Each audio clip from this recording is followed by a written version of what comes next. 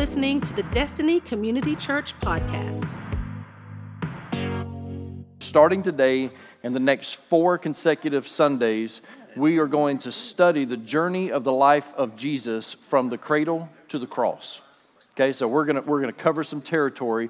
And what I'd like to do is look at some significant events in the life of Christ that paved the way to the cross. Because I believe that we will see that there are some significant events in the life of Christ that prepared him for that cross. And then on Easter Sunday, we're going to celebrate the resurrection of Christ. Amen? We're going to celebrate that whole weekend, man. It's going to be a big weekend around here. And the resurrection, it just means that much more when you understand the path that was taken to get there. When you understand the road that Christ had to walk to get to the resurrection, when you understand that it went through the cross, it makes you appreciate it that much more. I'm telling you, when we get to the end of this series, I hope we understand with our whole hearts what Christ went through for us, what he did so that we could be redeemed. The road to the resurrection has to go through the cross. There's no other way. Because think about it. There is no resurrection without death. That means something has to die. In order for something to be resurrected, something must die first. And it's a quest that Christ invites us into. Listen to the words of Christ. Matthew 10:38. He said, "And whoever does not take his cross and follow me is not worthy of me." That's what he said. So now he's telling us we've got to take up the cross too. Matthew 16:24. Then Jesus told his disciples, "If anyone would come after me, let him deny himself and take up his cross and follow me." Mark 8:34. And calling the crowd to him with his disciples, he said to them, "If anyone would come after me, let him deny himself and take up his cross and follow me." You get to Luke chapter 9 and verse 23. It says, "And he said to all, if anyone would come after me, let him deny himself and take up his cross." Here it is. Here's Luke's version. Daily. He said every day. Every day you got to take up your cross. Every day and follow me. I love that Luke includes that. He says every day you've got to pick up that cross and you've got to follow Jesus. His quest to the cross is a path that we too must journey. But understand this, church. His path to the cross began long before he carried a tree on his back. That's not when it started. It began before he stood before Pilate. His journey to the cross began before an angry mob was shouting out, crucify him, long before that, because his path to the cross began even before he was born. The path to the cross, the journey to the cross, his quest, it started before he was born. It actually began when humanity sinned against God. And that single act of disobedience put the wheels in motion that would cause the Son of God to feel such compassion for us. Don't miss it. He felt so much compassion for us that he would leave the throne of heaven to become one of us. John chapter 1 and verse 14, "And the Word became flesh and dwelt among us. And we have seen his glory as of the only Son from the Father, full of grace and truth." You see, Jesus loved us so much that he became one of us. Emmanuel, God with us. He became one of us. Now, many babies have grown up to become kings, but only one king ever left the throne and became a baby. That's your Jesus. So I want to start in Luke chapter 2. We're actually going to read a couple of passages out of Luke chapter 2 today, so you can leave your Bibles open. How many of you have your Bible with you today? Say amen. Amen. How many of you have a digital device today that you're using as your Bible? Say amen. Amen. It's okay. Jesus still loves you. Luke chapter 2, verses 1 through 7. Now this is going to feel a lot like Christmas. Just stay with me. In those days, a decree went out from Caesar Augustus that all the world should be registered. This was the first registration when Quirinius was governor of Syria, and all went to be registered, each to his own town. And Joseph also went up from Galilee, from the town of Nazareth to Judea, to the city of David, which is called Bethlehem, because he was of the house and lineage of David, to be registered with Mary, his betrothed, who was with child. And while they were there, the time came for her to give birth. And she gave birth to her firstborn son and wrapped him in swaddling cloths and laid him in a manger because there was no place for them in the inn. Now, one thing I want you to realize, because it seems so awkward to read these verses this time of year, the one thing I want you to understand is that we're actually closer to the actual birth date of Christ right now than we were in December. Most theologians believe it would probably have been in the spring sometime. I'm not trying to mess up your Christmas celebration. We celebrate Christmas big. We celebrate the birth of Christ big. I don't care what time of year you do it. It just needs to be celebrated. It always amazes me, though, how someone's life can spiral out of control. You've seen it. I've seen it. We've all seen it. Someone's life, somewhere along the way, there's a misstep. There's a wrong turn. Something happens with that life. We've watched it. We've watched this innocent baby that when it's first born, you look at it and it's so sweet. I mean, it can't do anything on its own. It relies on everyone else. But how does that baby grow up to become a menace of society? Or think about that sweet child that goes through life, but somewhere along the way they develop this appetite for destruction. Or that precious adolescent that becomes a danger to themselves or a danger to others. How? How does it happen? What goes wrong in someone's life? And it leaves us scratching our heads and wondering what happened. What went wrong with his or her life? There is a progression in some lives that just does not make sense. I am certain that there were people during the first century that knew Jesus as a child. Neighbors. People that bought furniture from his carpenter father Joseph. They knew little Jesus. Aunts, uncles, rabbis, that they knew Jesus. They knew who he was. And they watched this little kid as he was growing up. And I have to think that 30 years later, now we're going to be moving up and down the timeline here, back and forth a little bit, but I have to think that 30 years later, they have to have wondered, what happened? What happened to Jesus? Because he was such a good kid. Mary and Joseph's son was a good kid. He was so polite, well-mannered. I mean, he memorized Bible verses. It's a pretty good kid. He memorized Old Testament law. He had it memorized. Such a godly young man. No, really, he was. He was divine. Like, he wasn't just godly. He was God. That's Jesus.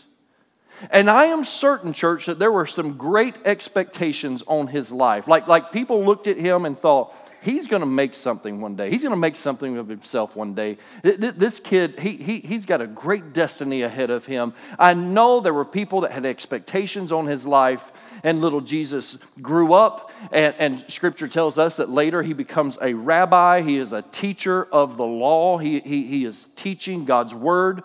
And at first, there's a dozen. There's a dozen men that follow him, his disciples. There's a dozen that start following him. And then, before you know it, there's dozens that are following him. And the next thing you know, there's hundreds of people that are following him.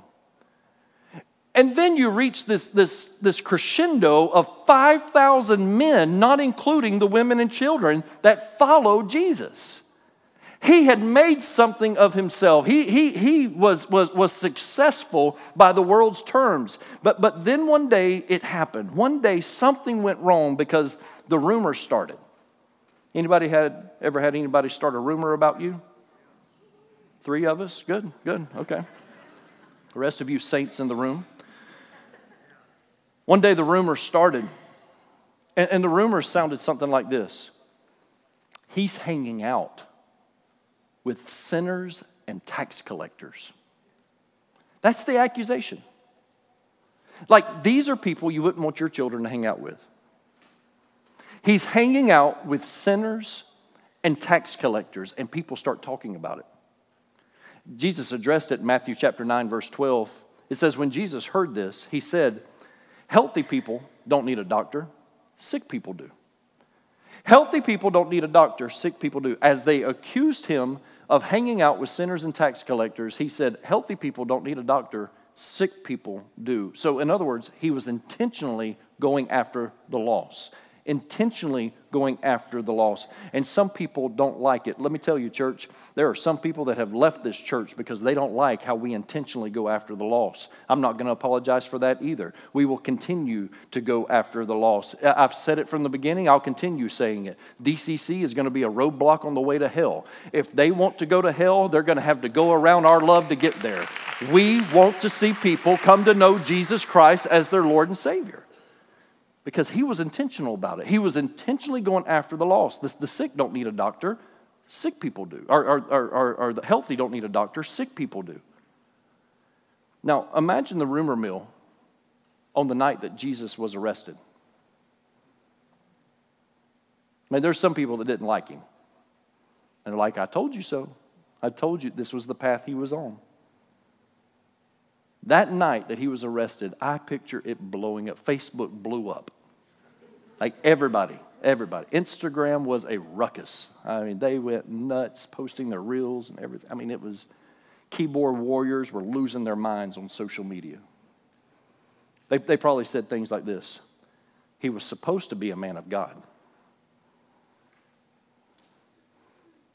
I bet you some of them said, I bet he's got this big, nice house on the lake somewhere while his supporters struggle to make ends meet. I bet some people were posting that coffee shop that his ministry started. It's a money laundering scheme. That's what it is. No, I'm sorry. That's us. That was the accusation made. I'm sorry. I got confused there. That wasn't Jesus. Can you believe it? But you know they were talking about him. You know it. The rumors were flying. He was arrested. How did this happen? So it leads us to ask this question. How does a small town kid from Nazareth, the son of a carpenter, top of his class in the local synagogue, how does that kid end up on a criminal's cross? Because that's who they crucified, criminals. How does that kid end up here? What did that journey look like? I think it's worth us exploring. I think we need to dive into this. I think we need to understand this. We don't know much about his childhood, but we know enough to realize how it shaped him. To start with, as our text revealed to us, he had very humble beginnings. Jesus was born into a situation that wasn't ideal. That's probably the best way we could say it. It just wasn't an ideal situation. I mean, from what everyone else realized, his mother was a knocked-up teenager. He was rejected before he was even born. There was no room in the inn. So there's rejection even before he's born. We don't have space for you. We don't have room for you. And the only people that showed up to celebrate his birth were the lowlifes of society, the shepherds. Like nobody wanted to hang out with the shepherds. Nobody trusted the shepherds. They were prone to stealing things when they came through your town. Nobody wanted to be around shepherds. They were nasty. They smelled like sheep. They were dirty. No one wanted to hang out with shepherds. Besides his mom and dad, that's the only people that showed up for his birth, to celebrate his birth. I know some of you are thinking, well, the wise men were there. No, they weren't. They were 2 years later. 2 years later, the wise men showed up. The only people that showed up to celebrate his birth were the lowlife of society. Now, church, that's enough to scar a kid right there. That'll mess somebody up. We celebrate the manger at Christmas. We put our nativity scenes out. And we put that little manger out. And what we don't realize is what a manger symbolized to a first century Jew. It wasn't what we see. We look at it and we're like, oh, it's a bed for Jesus. Not a first century Jew. The manger was a feeding trough. If a first century Jew was to walk up to our nativity scenes, look at your whatnots, on your table or whatever, if they look at that, they're going to look at that and go, why do you have a miniature cow buffet on your dining room table? Like, what's that about? Why do you have a slop container? They go out front. They look in your front yard. Why is there a plastic feeding trough in your front yard with a baby in it? Why? It wouldn't make sense to them. See, on Easter, church, we celebrate an empty tomb. But before you can celebrate an empty tomb, you first have to celebrate an empty manger. It's so important that we understand this. Because there are some people that they refuse to grow up. They're still attached to the umbilical cord. They're still in the manger. They're still in the crib. Mentally, they refuse to move past that because of life circumstances, and they're stuck. I praise God that our Jesus didn't stay in the manger. And before we can celebrate an empty tomb, we've got to celebrate an empty manger. Jesus didn't allow his humble beginnings to keep him from fulfilling his destiny. And there are too many people that allow the hand that life dealt them dictate their future. And life, listen, life deals you the cards, but how you play those cards is up to you. And so I know the excuses. I've heard them. I was born poor. I was born underprivileged. I'm overlooked. I'm disadvantaged. I was left out. I'm not talented enough. I'm not beautiful enough. No one ever picks me. No one trusts me. I didn't get the raise. I didn't get the promotion. Time and time again, we feel overlooked. We feel like we're not qualified. And we come up with these lists of excuses. But I thank God that Jesus did not allow the circumstances surrounding his birth to dictate his future. Because it's like he understood that there was a mission. And the next time that we read about him, now he's an adolescent. Thanks to Luke, we get a glimpse of a 12-year-old Jewish boy named Jesus. And I want you to listen to this. In Luke chapter 2, verses 41 through 52, listen to this. Now his parents went to Jerusalem every year at the feast of the Passover. And when he was 12 years old, they went up according to custom. And when the feast was ended, as they were returning, the boy Jesus stayed behind in Jerusalem. His parents did not know it. But supposing him to be in the group, they went a day's journey, but then they began to search for him among their relatives and acquaintances. And when they did not find him, they returned to Jerusalem searching for him. After 3 days, they found him in the temple, sitting among the teachers, listening to them and asking them questions. And all who heard him were amazed at his understanding and his answers. And when his parents saw him, they were astonished. And his mother said to him, "Son, why have you treated us so? Behold, your father and I have been searching for you in great distress."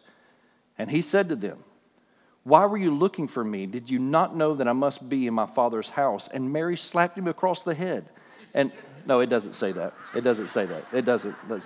That's how I would have responded. But he said to them, "Why were you looking for me? Did you not know that I must be in my father's house?"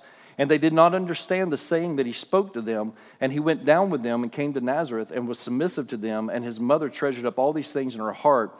And Jesus increased in wisdom and in stature and in favor with God and man. Now listen. We don't know how many times Jesus had been to Jerusalem up until that point. The scripture does not make us privy to that. We don't know. We have no idea. I'm not even going to begin to assume that. But we know that after he was born, we know that his parents, Mary and Joseph, they took him to Jerusalem, to the temple, to be presented before the Lord, just like we do with child dedication. We use that scripture that Mary and Joseph took baby Jesus to the temple in order to present him before the Lord. We know that he was there then. But we know that his parents, according to the text that we just read, his parents went to Jerusalem every year is what it said. His parents went every year for the feast of Passover. Whether he accompanied them or not, we do not know. But this particular Passover was different. It was imperative that Jesus go to this one because Jesus was now 12 years old, and this is significant in Jewish culture. He was 12 years old, and at 12 years old, a boy was in his final year of preparation until he becomes a son of the law, a son of the law. And so this was a significant time, a formative time for him. Today, a young Jewish boy turning 13 celebrates bar mitzvah. Bar means son. Mitzvah means commandment, son of commandment, which is son of the law, same thing. And what happens is this signifies that he is now entering into full participation in the religious life of the synagogue. In other words, soon, Jesus would be accountable for his own actions both socially and religiously. We know this. He is accountable for his actions now socially and religiously, because at the end it says that he was now subject to his parents. Like he had to obey his parents, and he went back with them to their home. So he was now accountable for his actions both socially and religiously. Now, I know what some of the parents in the room, parents of 12-year-olds or somewhere around the age of 12, I know what you're thinking right now. I know you just feel so disheartened. I mean, I watch star athletes and musicians that do things at a young age, and I look at my children, I'm just like, what a disappointment you are. I mean, one of my favorite players, Jason Tatum, plays for the Celtics. He's younger than my children, and he's setting all kinds of records, and this is a great year. And I just the other night I looked at him on TV and all that he's accomplished, and I just looked over at my kids, and I'm like, what happened? What happened? And I can relate to you is what I mean. I mean, this is my heart being poured out for you, because here's what happens. It's hit or miss with most 12-year-olds. It is. It's hit or miss with most 12-year-olds. Some have no clue what they want to be when they grow up. It's okay. It's okay. It's part of life. So if you're worried about your 12-year-old and you're like, they're clueless. Yeah. Some are. Some are clueless. One day they want to be a professional baseball player. The next day they want to be the president. Two completely different occupations. One day they want to be a doctor. The next day they want to be a professional TikToker. And you're like, what? What's wrong with you? Like, I didn't raise you this way. Why? Why did you end up like this? Some 12-year-olds are scattered when it comes to their future, and parents relax. It's fine. But every once in a while, you'll find that one that is focused and determined. They just don't live under your roof. You want them to, but you're like, man, why can't you be more like him? Every once in a while, you'll come across one. I know in our home, I joke around a lot, and I am proud of my kids. Caleb's no Jason Tatum, but my daughter, she knew around 12 or 13 years old, she knew in her heart of hearts that she wanted to be a children's pastor.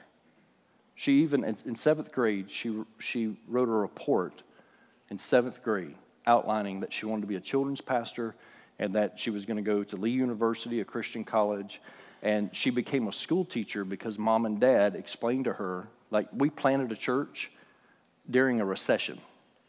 And I watched as other churches were laying staff members off. And we looked at our daughter and said, listen, you're going to have something to fall back on. Should finances around a church ever dry up, you're going to have something to fall back on. And so we convinced her to be a teacher. She probably hates us for it, but she is a teacher so that she could fall back on that if she ever needed to. Steve Jobs wrote, and yes, Kendall, I'm comparing you to Steve Jobs right now, so there you go.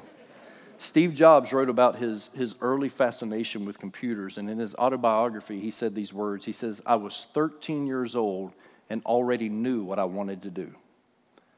Most 13-year-old men, boys, they don't even know what they want to eat for breakfast. This guy knew what he wanted to do, and thank God that he did. We're glad today that Steve Jobs knew what he wanted to do, right? Except for you Android users. It's not even proper grammar. It should be adroid, not android. Like, it's horrible English, right? Some of you in the room have no idea. You're like, what? No. And you had no idea what you wanted to be at 12. Jesus, guys, Jesus, he knew what he wanted to do with his life at the age of 12. Like, no ifs, ands, or buts. It was there. He knew what he wanted. And he sums it all up in one verse, one sentence. Listen to what he says. Luke 2:49. It says, and he, 12-year-old Jesus, said to them, why were you looking for me? Did you not know that I must be in my Father's house? The King James Version says, wist ye not that I must be about my Father's business? Didn't you know? I mean, you say you're looking for me. Didn't you know that I would be about my Father's business? It's interesting to me, though, that Mary tells him, she says, your father and I have been searching for you in great distress. Jesus, you've had us worried. We thought you were with everyone else, our whole caravan that was traveling, we thought you were with us. And we went a day's journey, and we had to turn around and come back, and we were worried about you. You've had us in great distress, and who wouldn't be? I mean, they lost God. I mean, so this is serious business, right? They lost 12-year-old little God. And this, it's so strange. She says, didn't you know that your father and I would be searching for you in great distress? And he answers her by referring to his heavenly Father. And he says, I must be about my Father's, capitalized Father, I must be about my Father's business. She says, your father and I have been worried about you in great distress. And he says, didn't you know that I must be about my Father's business? In other words, Mom, I know Joseph raised me, and I'm thankful for that. I don't mean any disrespect. But Mom, I know who my real dad is. And like father, like son, and my heart is for people. You see, it's time that some of you right now, that you get past the DNA that brought you into this world and you start trusting the Father that breathed new life into you, because you didn't have a hope or a future coming through your family's DNA, but God spoke into your life. God breathed new life into you, and now you have that hope and you have a future. You might have come through your family, but they don't order your steps. He is who orders your steps. And Jesus was determined to be about the Father's business. It's as if he was saying, Mom, I'm not going to be a carpenter for the rest of my life. That's good for Joseph, but that's not my life's calling. There is a calling on my life, and I want to make that clear to you and anyone else that is listening right now. It's my Father's business that I must be about. So it leads us to ask, what was his Father's business? What was that? What's his Father's business? And Peter lets us in on this in 1 Peter 2:24. He gives us the answer. It says, he personally carried our sins in his body on the cross so that we can be dead to sin and live for what is right. By his wounds you are healed. See, Peter says, you want to know what the Father's business, what Jesus was up to? It was him carrying his sins and our sins in his body on the cross so that we wouldn't have to die and that we could live forever. And by the way, by his wounds you are healed. Peter said, that's the Father's business. We were the Father's business, and business was good for us. For us, it's good. It's a good deal for us. And he fulfilled that calling on the cross when he said in John 19:30, he said, it is finished. And the Bible says that then he bowed his head and gave up his spirit. It was finished. What was finished? The Father's business was now finished. Jesus began with the end in mind. At 12 years old, he had the end in mind. He already knew what had to be accomplished for me and for you. He began with the end in mind. Philippians chapter 2, verses 6-8 tells us, though he was God, it doesn't deny his deity. He's God. Listen to this. He is divine. Though he was God, he did not think of equality with God as something to cling to. Instead, he gave up his divine privileges. He took the humble position of a slave and was born as a human being. When he appeared in human form, he humbled himself in obedience to God and died a criminal's death on a cross. How does a little boy, so innocent, so good, so well-mannered, so godly, how does he end up on a criminal's cross? It's because he was following the call of God on his life. He was fulfilling the destiny that the Father had laid out for him. You see, there's this old Southern gospel song. I was raised on Southern gospel. Now listen, I love this. I prefer what we do here. That speaks to me. I don't know. It is what it is. But I was raised on Southern gospel. And yesterday I had to travel to speak at a conference down in Bradenton. I left early yesterday morning. And I started off the morning, Pastor Andrew, I was listening to DC Talk because I was trying to introduce your daughter to DC Talk. She loves Toby Mac, and you've never introduced her to DC Talk. That's a story for another day, but we're going to talk about that. Started off there, and I listened to old DC Talk for about 2 hours. But that last ride, Roy, I pulled out some Southern gospel. Man, I was raised on Southern gospel. I know how much you love it. And there's this old Southern gospel song. And it says these words, when he was on the cross, I was on his mind. When Jesus was on the cross, I was on his mind. He was thinking about me. He was thinking about you. You're the Father's business. I'm the Father's business. He was so concerned about me. He was so concerned about you that at 12 years old, he declares it. Mom, didn't you know that I would be about my Heavenly Father's business? And that business is people. And he knew at 12 years old that he was going to have to die for the sins of humanity. And when he was on the cross, I was on his mind. The journey to the cross has to go through a 12-year-old Jewish kid that knew his purpose in life. But what's strange is that for the next 18 years, the life of Christ is vague, it is quiet. The scriptures don't tell us anything about it. We don't know anything about his life for the next 18 years. It's just, we're not made known to it. We don't know if he had acne as a teenager. I'm sure if he did, as soon as that first, zit popped up, he's like, be healed. Like the clearest complexion, I'm certain. Probably not, but we don't know if his voice changed like Peter Brady. I mean, I don't know. We don't know. We're not made privy to that. We don't know if his friends tempted him at spring break. They're like, hey, Jesus, why don't you change that water to wine? And he's like, no, guys, my time has not yet come, for we are not yet 21. We don't know if he made the swim team at NHS, Nazareth High School. We have no idea. Sorry, bad joke, but if he did make the swim team, think about it. While everybody else is swimming, he's like walking on water. I mean, it's just amazing, right?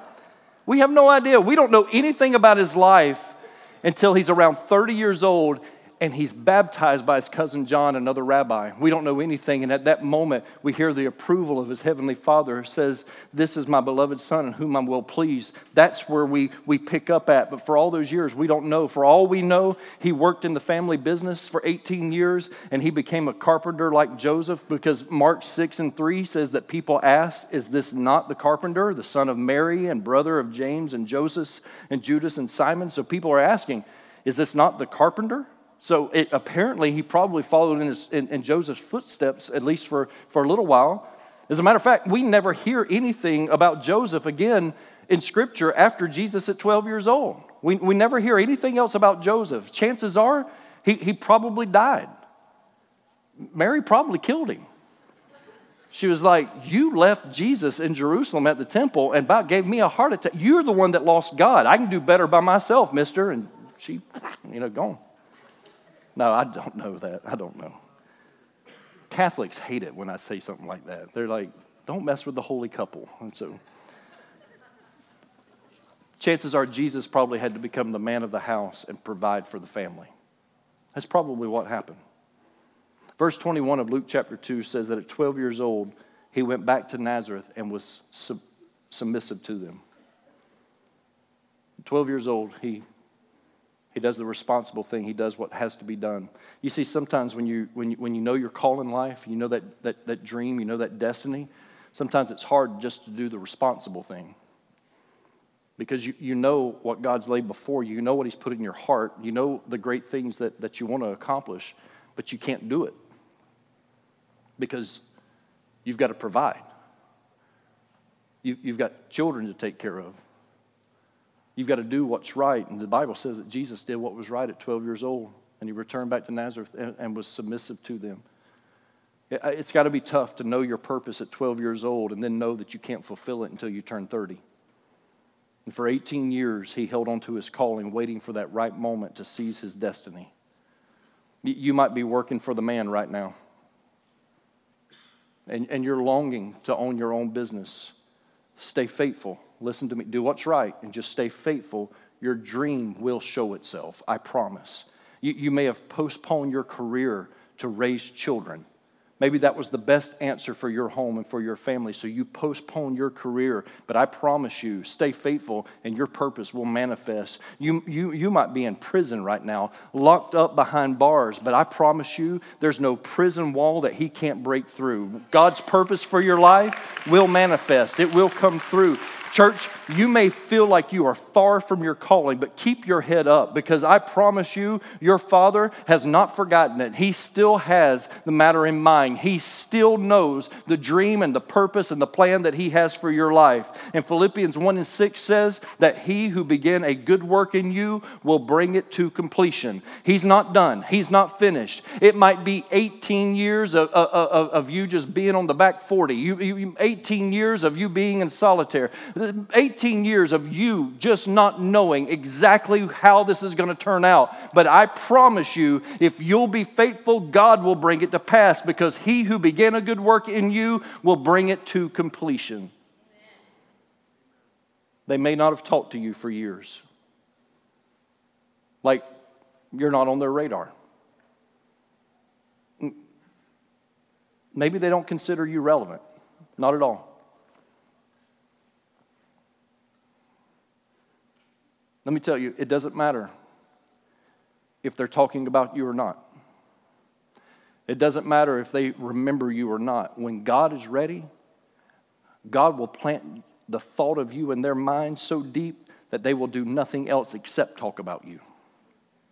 That when the time comes for you to step into your destiny, you might feel like, man, I am nowhere near being in God's sights for a blessing. Like I'm nowhere near that in my life. Listen, God will paint a target on you and He will bombard you with blessing. All you have to do is be faithful during this dry spout. Just be this season right now of obscurity. Just be faithful during that time, because God has a purpose and a plan, and God will bring it to pass, but you've just got to be faithful. I read this story of a group of passengers that were sitting on an airport shuttle, and they were heading to their connecting flight, and the bus driver was told over the radio, the voice said, "Hold in place." So he stopped the bus. He just brought it to a stop. They said, "Hold in place," and he stopped. And it looked like everyone on the bus was going to miss their flight, and this was just too much for one particular passenger to handle. He just couldn't put up with it, and he exploded at the driver, insisting that he ignore the orders to hold in place or risk the wrath of a lawsuit.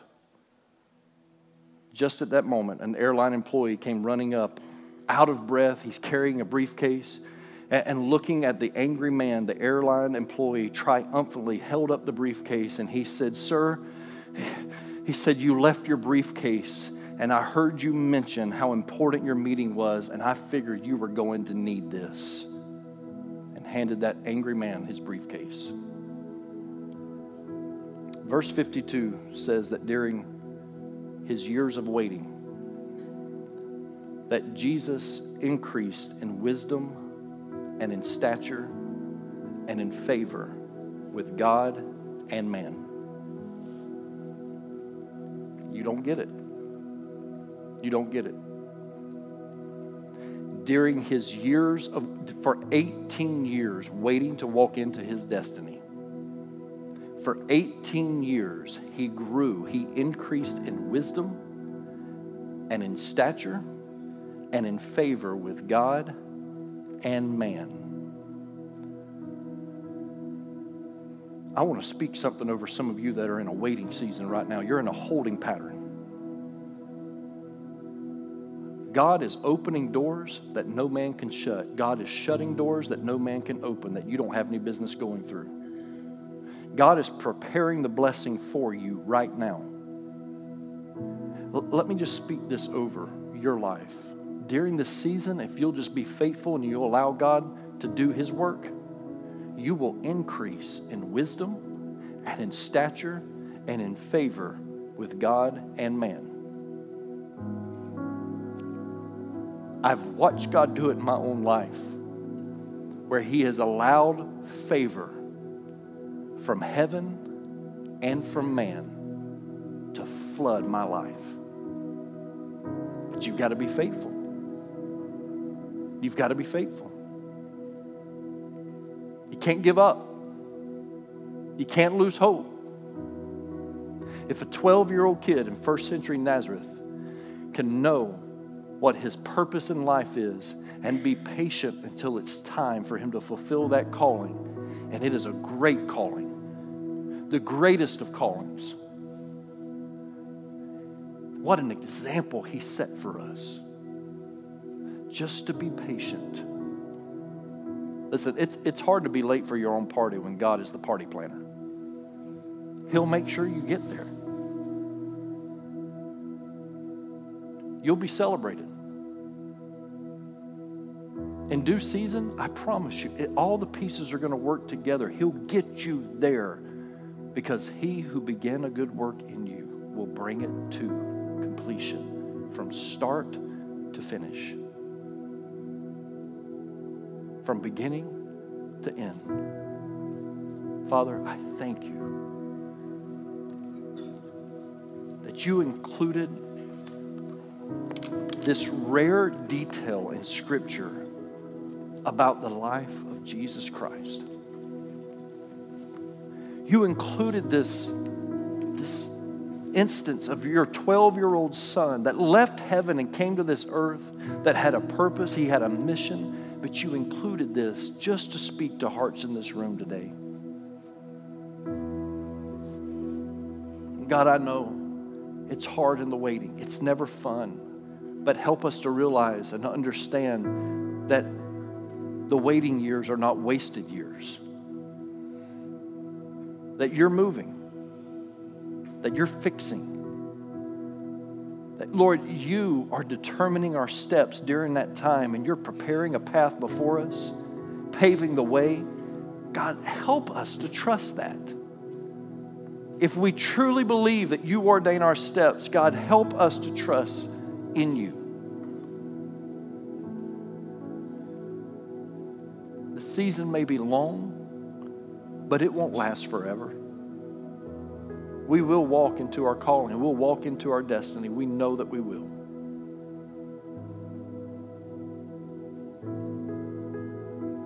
We'll do this a couple of ways today. First thing I want to do is if you're here and you're in that season of waiting right now,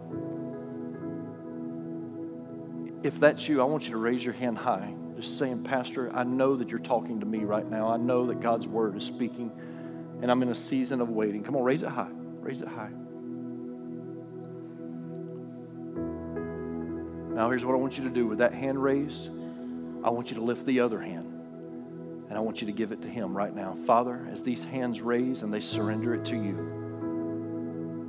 help them to be patient during this season of waiting. You have not forgotten them. You have not forsaken them.